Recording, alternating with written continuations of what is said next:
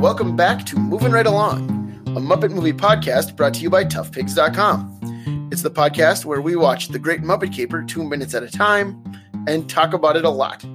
I'm your host, Anthony Strand. And I'm your other host, Ryan Rowe. And joining us today, we have a very special return guest. Introduce yourself, guest. Hi, I'm Matthew Soberman, and I'm a writer for Tough Pigs. One of our core writers at Tough Pigs. All right. What a thrill. Oh, I'm a core writer? Ooh. I would say you certainly are. Yeah. All right. So today, Matthew is joining us to talk about minutes 89 and 90 of The Great Muppet Caper. In these minutes, the tension builds as the thieves, the Muppets, and Miss Piggy all approach the fabulous baseball diamond. Yeah.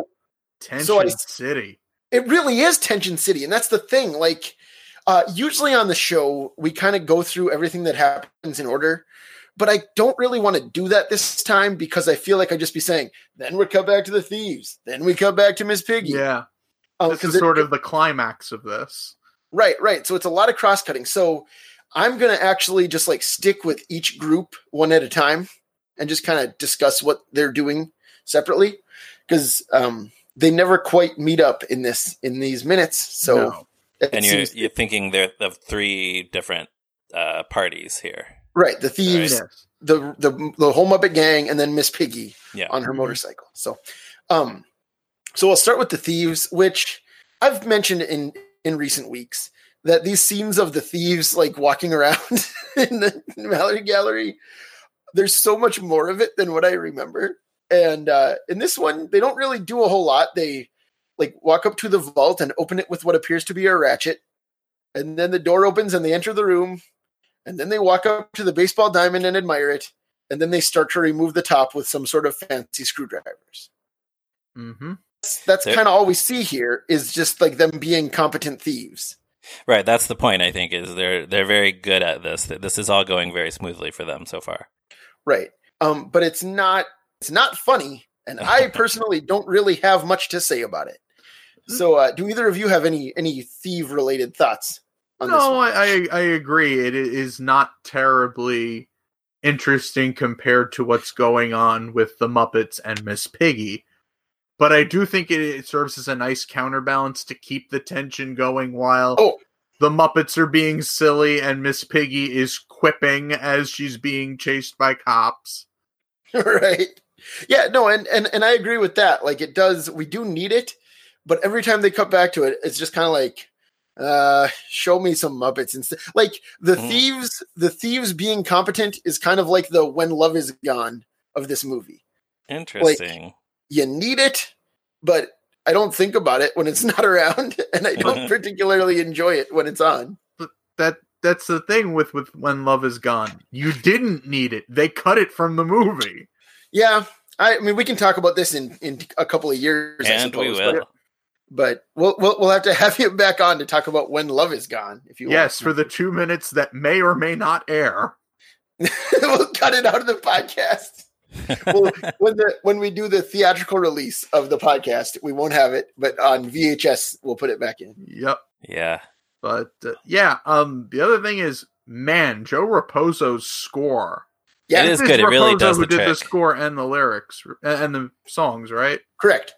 Oh, Such a great score. I don't think it gets nearly the appreciation it deserves. Yeah, I actually forgot to write this down, but there's this moment where it's this like suspenseful music played on the strings, and then the saxophone comes in with this little riff that's sort of I don't know. It's just it just really does the trick. Like here, all these suspenseful things happening, and look how good these thieves are, what they're doing, and now back to meanwhile, the suspenseful stuff. here are these weirdos dangling behind them. Yeah, right. So let's talk about those weirdos for a little while. Yay! The Muppets, the whole Muppet gang here approach the window. They climb into the window and they're looking down on the fabulous baseball diamond. Yes, literally the first line in the clip I got was just animals saying sorry. Oh, that's true. Yeah. We hear animals say sorry, which he also said earlier in the movie when Remind me, Ryan. It's when they're planning the heist, right? And he forgot to bring some item. It's right? when they're going. He ate it. They're going down the checklist, and Fozzie reads off peanut butter, and Floyd says animal ate it. And animal ate it, right? Animal says sorry. So, and at that time, we were trying to remember, like, Animal has said this a few other times, right? And this is one of the other times. We both forgot that it's a running gag in this movie. A few minutes later. So many running gags in this movie. Oh, well, yeah, but like, this is one that I didn't, like, there's so many that I didn't even remember this one. And I love it when Animal says that word that way.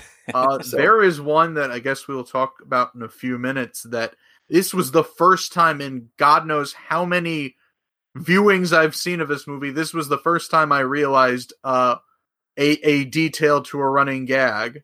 So that's a little teaser for next week? No, I mean, we can talk about it this week. It is part of this week, but okay. Little teaser for a few minutes from now. Yeah, I mean, we can talk about it now. It's the what little color teaser for now. Yeah, what color are their hands now? In all the years I've watched, I never really put two and two together that the fabulous baseball diamond is sitting on top of a red felt hand. Oh. It's literally the baseball diamond is caught red-handed. Is it red? Oh man. Is it? It looks purple to me. I mean, it's like a reddish purple, but I mean, knowing the detail Jim put into this film, it would not surprise me if that was a red hand. Right. Although, either way, it's sitting on a pillow that looks like a baseball glove, like you mentioned. Yep. What a great movie that they bothered to put that in. You know, not a lot of movies where you could even get away with calling a diamond the baseball diamond, much less have it displayed on a baseball glove shaped pillow. In London, no less. In a country where baseball is not the national pastime. Yeah. Right. It should be the cricket pitch. All right. So anyways, they look down and Scooter's wondering how they're going to get down there. Oh, actually, I had one little thing. So when Bo says, what color are their hands now? Everyone just kind of, like, the moment just kind of passes and we laugh at it, but that's it. But in the July 22nd, 1980 draft of the screenplay, after Bo says that, Kermit looks at the camera and says, "If only frogs could scream." Oh, that's not bad. It's a pretty weird line. Well, I kind of wonder if they didn't shoot that, though, because after he says it, we cut away pretty fast. Like, everyone kind of looks over at him, and then we cut away, like, oh, no, what color? Sorry, no, I'm thinking of the paper towels. Sorry. Right, there are a couple moments that are similar like that. Pan. Right, when we color the hands now, we pan directly down to the thieves, which is nice. Right. Like, to show that they're all in the same room now, which is nice. But it's a hysterical gag, but it probably would have taken the momentum out of what was playing. I think so. Yeah, I think that's right. And also at this point, Piggy is kind of the only one who's allowed to talk to the camera, so it would have kind of broken that rule. Right. But so in the meantime... Oh, wait, no, there's someone else who speaks to the camera. It's Kermit at the beginning of the movie. Boy, I wish I were you people watching this for the first time. Right, in this sequence. Yes, that is true. Yeah. So in the meantime, Scooter's wondering how they get down, and Bunsen says, "I suggest we jump." Fozzie says, "Are you crazy? That's about 100 feet." And then Bunsen shrugs and says, "I didn't say it was a good suggestion." Okay, is it right. Just me? Well, right, but is it just me, or should those lines be reversed? Like, Fozzie the idiot should suggest that they jump, and Bunsen the scientist should know how far it is down. Right? My guess, the only reason why I think it's acceptable is by this point, Fozzie has sort of accepted a leadership role in this heist foiling scheme. Yeah, that's certainly fair. I would also say that Bunsen is a scientist whose enthusiasm often gets the better of him. So yeah. I'll allow it. Fair enough. And yeah, I really love the way that he shrugs as he says, "I didn't say it was a good suggestion." He kind of like shrugs his shoulders. Yeah. Yes, and then like the idiotic line comes next. That's the best part. Right, but I was just gonna say, Dave Goelz is so good at that, like, little stuff. Just he kind of like wiggles his head and like moves his shoulders a little bit, and it's in a big crowd. I assume it's Dave. You know, like, Gonzo doesn't have any lines, or Zoo. Well, but is the next line that happens in the same shot? No, it cuts away to the thieves briefly as they walk in. And then we cut back up and Beauregard says, "Oh, okay. What color are their hands now?" So it is a different shot. But Beauregard says maybe we could jump halfway. That's what I was thinking of. Oh, right. You're right. Beauregard does say maybe we could jump part way. Yeah. And then everyone turns and looks at him, which is funny, too. That is the idiot line. So which one is Dave? Yeah, good question. Bunsen has more lines. He has 2 and Beauregard only has 1. So maybe, I don't know. Yeah. Either way, who's ever puppeteering Bunsen is doing a great job. Whichever like all-time legendary puppeteer is performing Bunsen. Right. Whoever it is, they're talented. Right. So anyways, then Beauregard says maybe we cut part way. Then we cut down to the thieves. Kermit says we'll just have to go down there and catch those thieves red-handed. Beauregard says what color are their hands now, and then we see the thieves walking through the door. Which is great. It's nice. Here's another thing from the July 22nd draft is that their original plan was that Gonzo they were gonna wait until the thieves had the diamond in their hands, and then Gonzo was gonna take a picture of them. So then all the Muppets were like, "Oh yeah, that's a great plan. This is gonna work." And then Gonzo asks if anyone knows where the all-night camera store is because he's out of film. Which is kind of cool because that's a nice payoff to Gonzo's excessive picture taking throughout the entire movie. I was just thinking that. Although later on, we're going to see next week that Gonzo takes more pictures. Yes, he does continue taking pictures. I wonder if they decided that they just wanted him to keep doing that chaos instead of, Yeah. That that's why they didn't do that joke. Yeah, then they might. So they just skip over that and they go straight to they're going to get down into the gallery somehow and catch them red-handed. Right. And Kermit says they should make a ladder out of whatever will hold us. Which, what does he think they have? Obviously, then Lou says, "Good idea. Here's the paper towels," and everybody just kind of nods at him, he had a good idea, which is very funny. Mm-hmm. But yeah, what does Kermit think that they brought to use as a ladder? I wonder. I think they brought Groucho glasses. A ladder out of Groucho glasses. That would be incredible. They could have linked them all together. Oh, man. Like a barrel of monkeys. But had they done that, they wouldn't have done what they do next, and there wouldn't have been a gag about it in 2014. That is true. And so what do they do next? The Muppets use themselves as a human chain or a puppet chain, I suppose, and lower themselves down into the gallery. And you mentioned the score earlier, Matthew. Yeah. There's that great sax riff that plays as they're going down. Oh, that's so good. But it's the sax riff that kind of says, "Hey, look at these idiots." Right. It's like I can't do it right. It's boy. That's closer, yeah. Those Muppets. And of course they reference it in Muppets Most Wanted. Right, yeah, when they do it again. They remember when we did Muppet Ladder? Yeah, and then they do it only one it's like a narrow ladder. This one is wide and high. And one goes while the other goes down. Yes, exactly. Right? In this one they're going down to the floor of the gallery. In Muppets Most Wanted, they're going up to try to catch a helicopter. Mm-hmm. And then we see the wall of Muppets descend, and one of the I think it's Marla, we see them descending behind her head as she removes the glass, which is so great. Yeah, she's totally oblivious to it. Yeah, and there's also that great shot from above the rafters as the thieves are removing the glass. The Muppets are all just kind of hanging out in the rafters watching. Yeah, I don't think I had ever really noticed that or processed that before. I guess every time I'm watching this, my eye is drawn to the thieves working on the glass case below. But yeah, the whole top half of the frame is Muppets perched on these rafters. Beaker is hanging onto the rafter for dear life, and it's a very good shot. Yeah, it's cool. It's Muppet Wall. It is Muppet Wall. Yeah, that's why I kind of wanted to title this episode "Anyway, Here's Muppet Wall." Yeah, I think we can do that. All right. So then, as Matthew alluded to, we'll find out what happens next week. Yes, with the Muppets going down into the gallery. But Miss Piggy is also on her way there, First time we see her here, she's on her motorcycle. She says, she kind of shouts, "I'm coming, Kermie." And this is where we get our first good look at the stunt rider who's riding motorcycle as Miss Piggy, and who appears to be a full-grown, like average size adult human. Like she's probably 5'4" or something. She looks she doesn't look like Miss Piggy at all. No, it's very obvious that this is just a person in a. Though I have to say, of all the times they've had humans stand in for Miss Piggy, this is probably the most seamless one. You think more than the diver earlier? Yeah. I think the diver's way more. Like that looks like Piggy. Yeah, that's like a Piggy shaped body. Yeah, to me, this just looks like a person wearing a helmet. Like it's.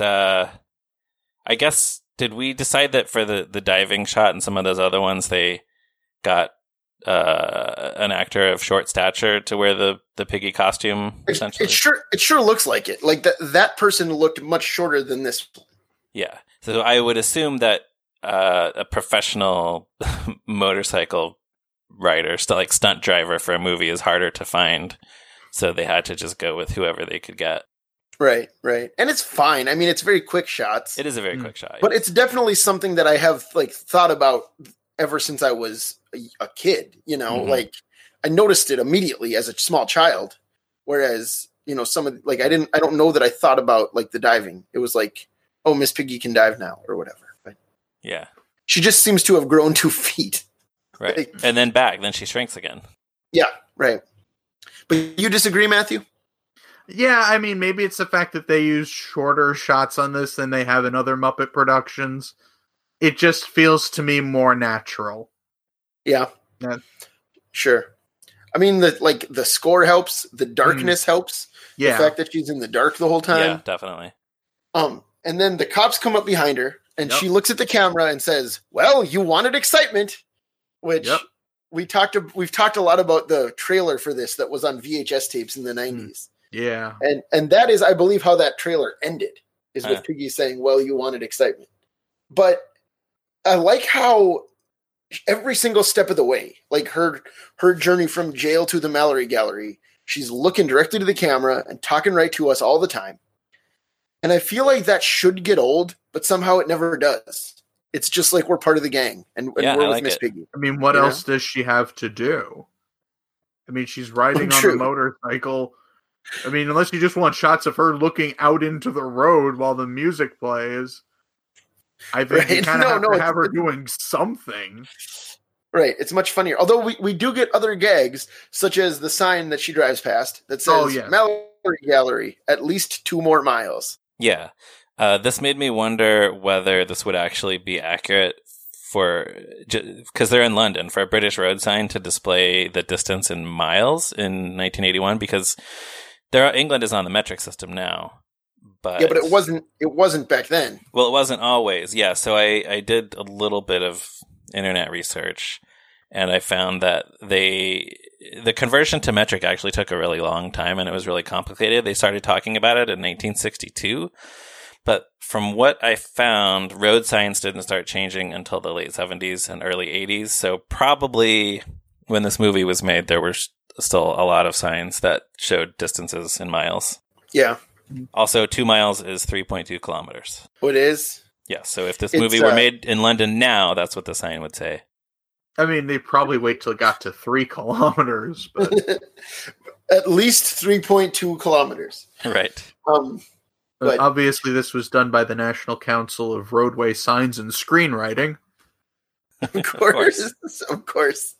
But of course, also the cops are behind her at this time, which I kind of forget that because, spoiler, as we'll see, like, she doesn't get arrested. She doesn't get pulled over, you know, like, she's just about to drive away, jump over some cardboard boxes, and the cardboard boxes are enough to stop the police officers. They are helpless before the power of cardboard.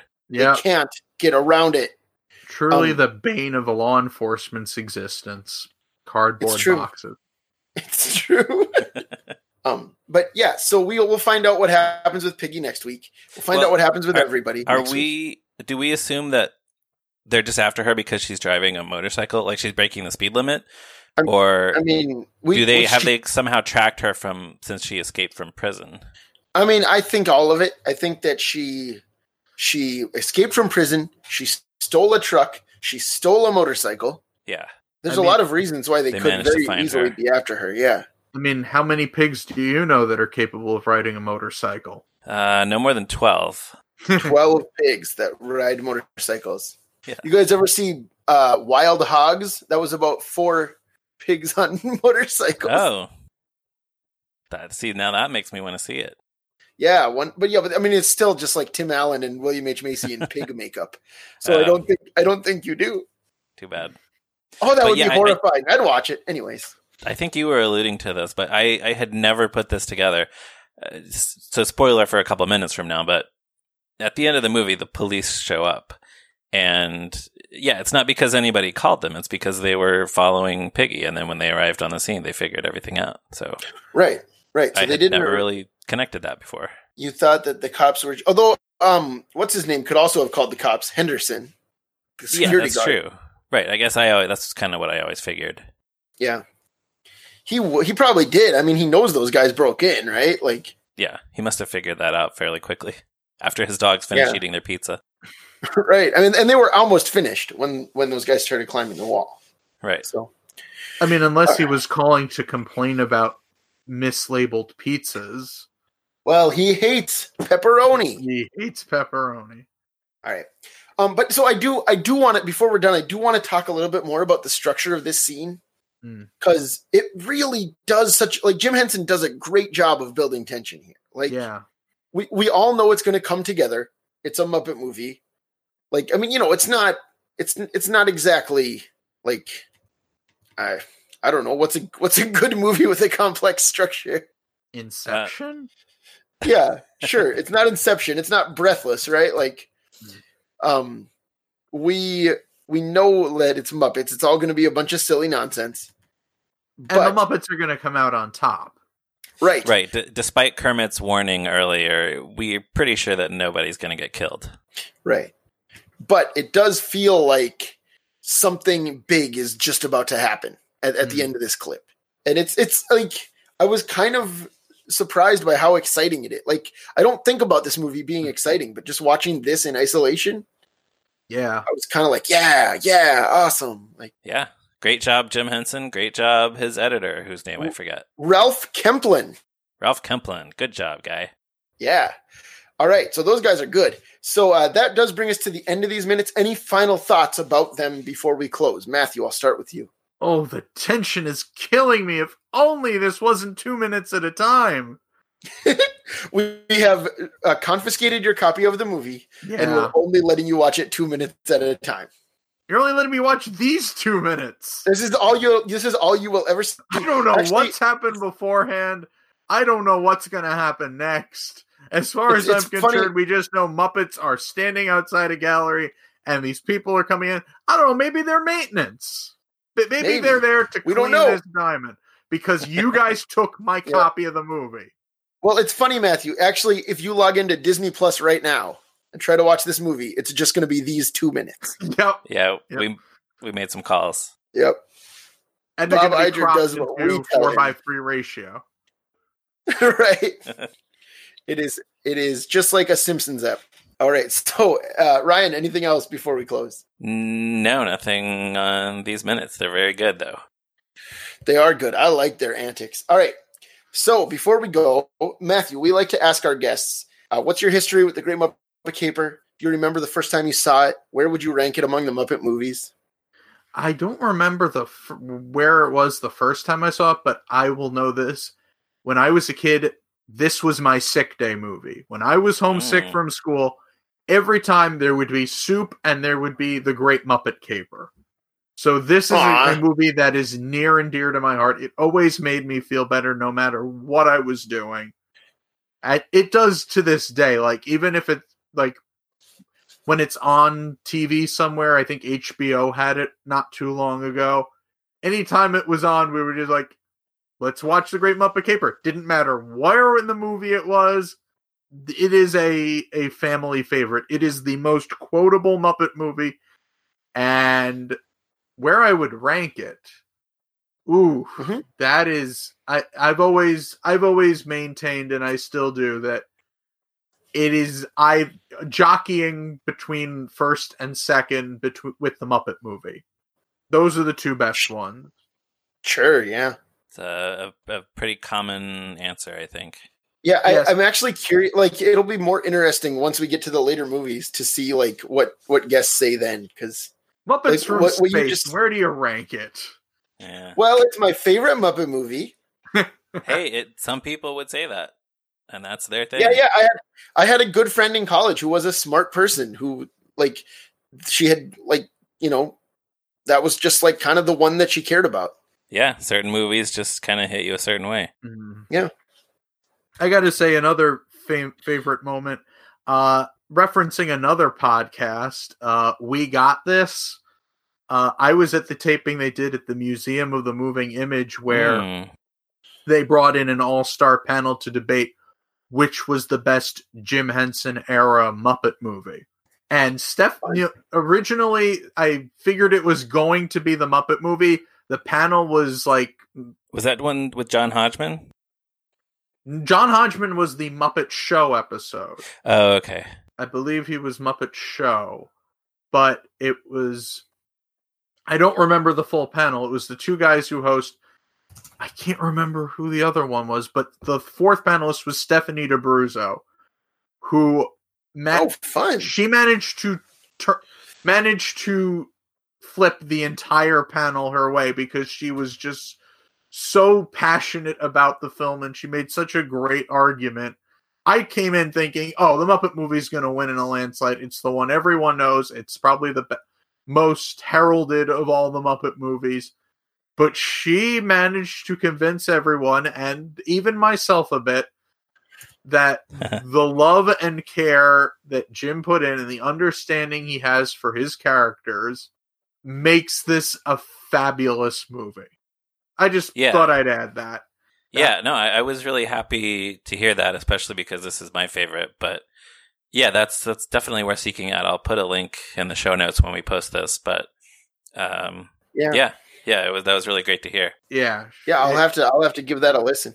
I mean, it's a long one. I'll say that much. The debate was 2 hours, and then they were going to screen the winning movie afterward. Did you stay for that? Oh, yes, I did. I was like maybe one of 5 people who managed to stay from the start of the podcast to the end of the movie.